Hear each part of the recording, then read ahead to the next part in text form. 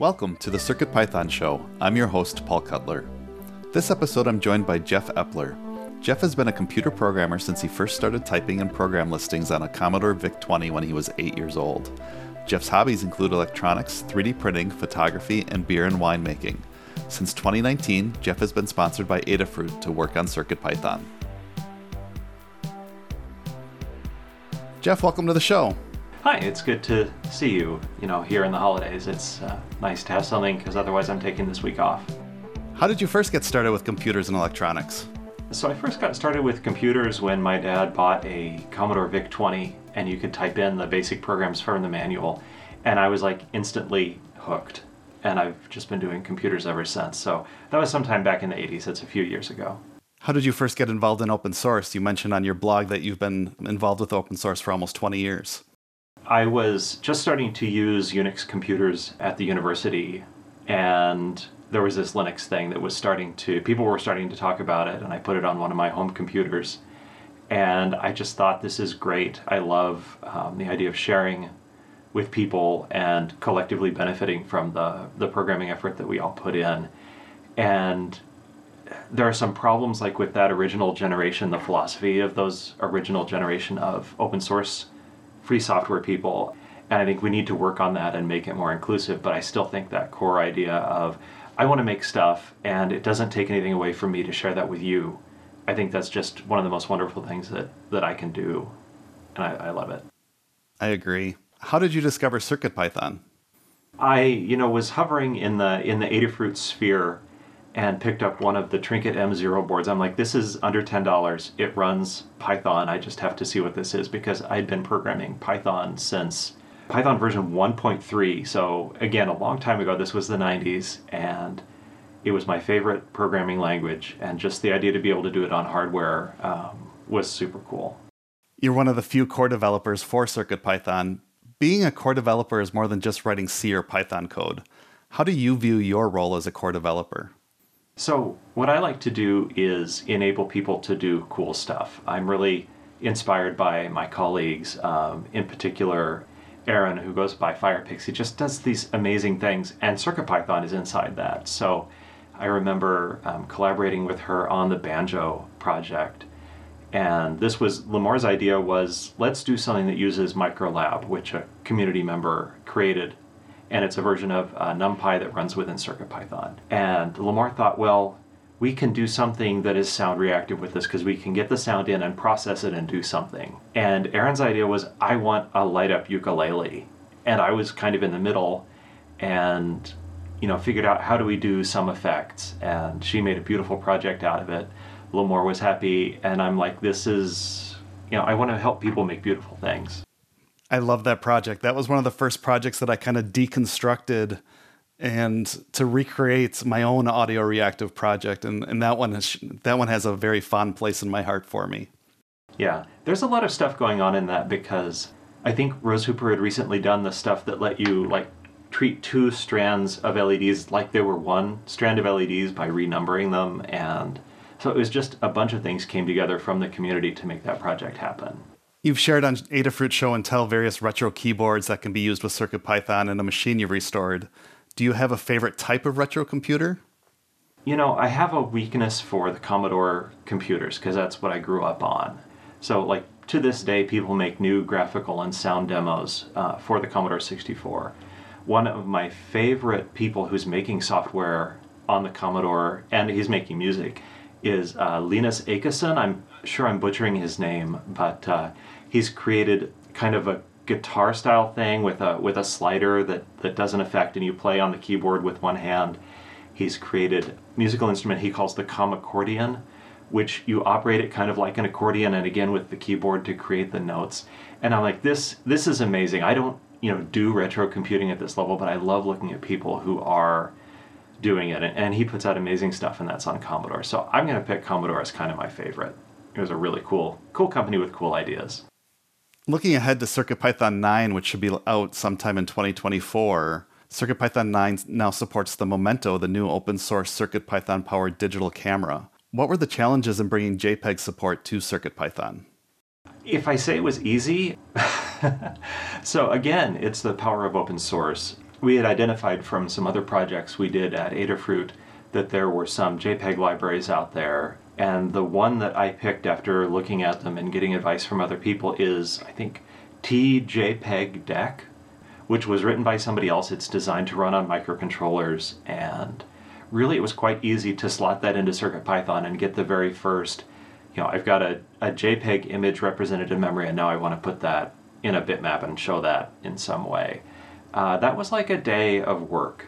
But then after that, it's like, but how do we turn this into something that is useful? So for instance, maybe your JPEG file is coming from the internet, or maybe it's coming off of a file on an SD card.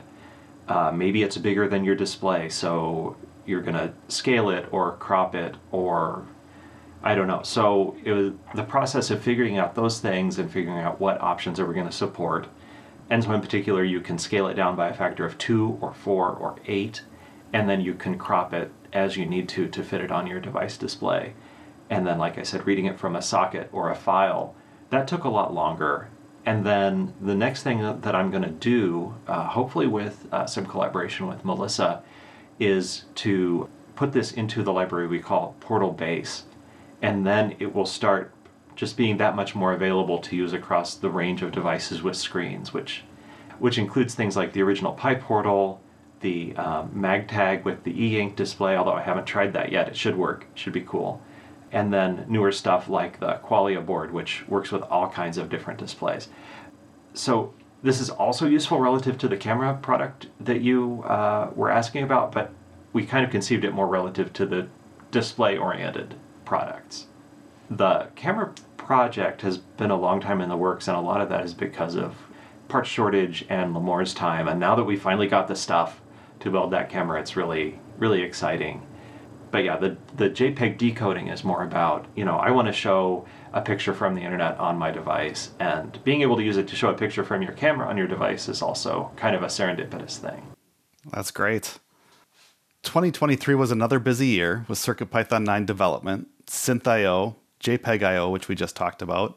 Tell me about the work that you did at the end of the year to add a lot of new fonts to CircuitPython. So one of the things, it's always serendipity. What did we do that enabled something else? And in this case, going back to the Memento camera, it has an autofocus mechanism. I'm going to connect this in a minute, just bear with me.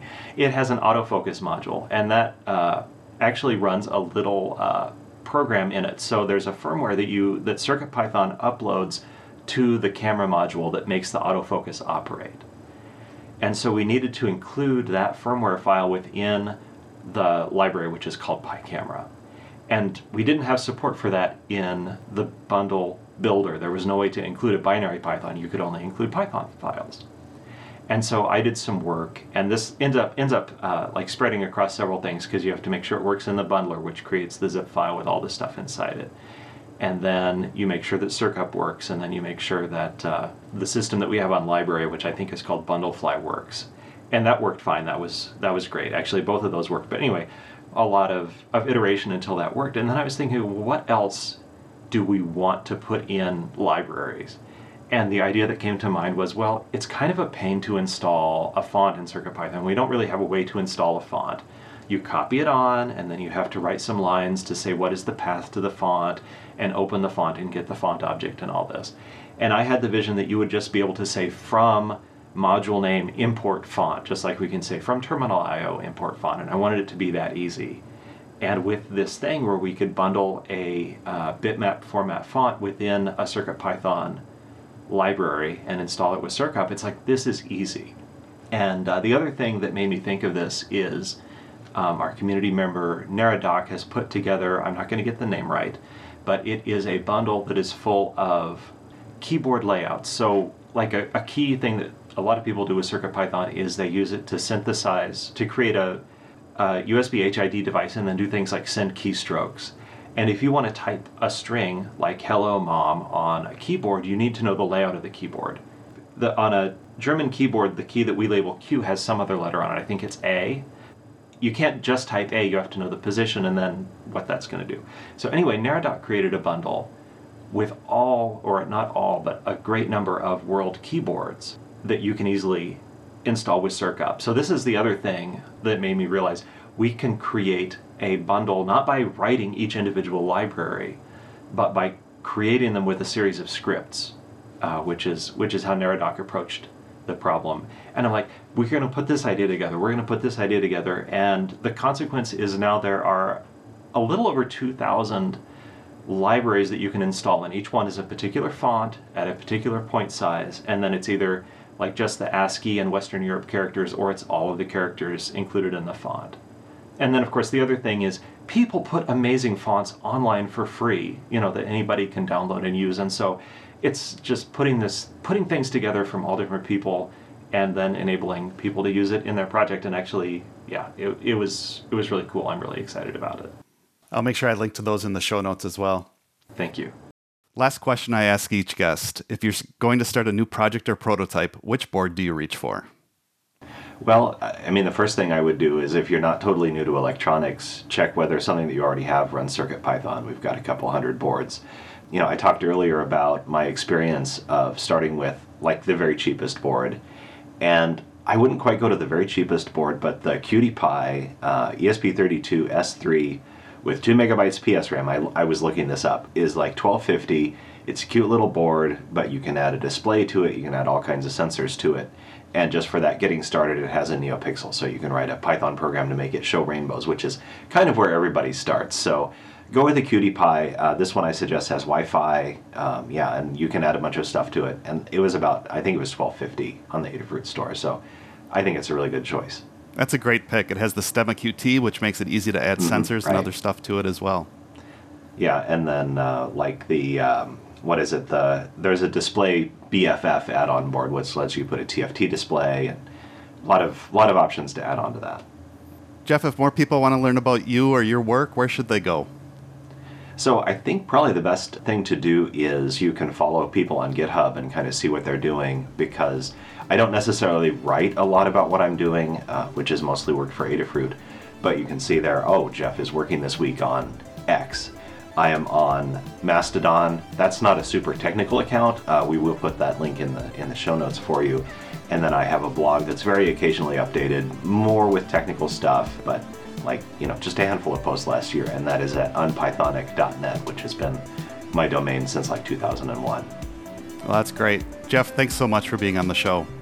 All right, have a good one. Thank you for listening. Transcripts are available in most podcast players, and show notes are available at www.circuitpythonshow.com. Until next time, stay positive.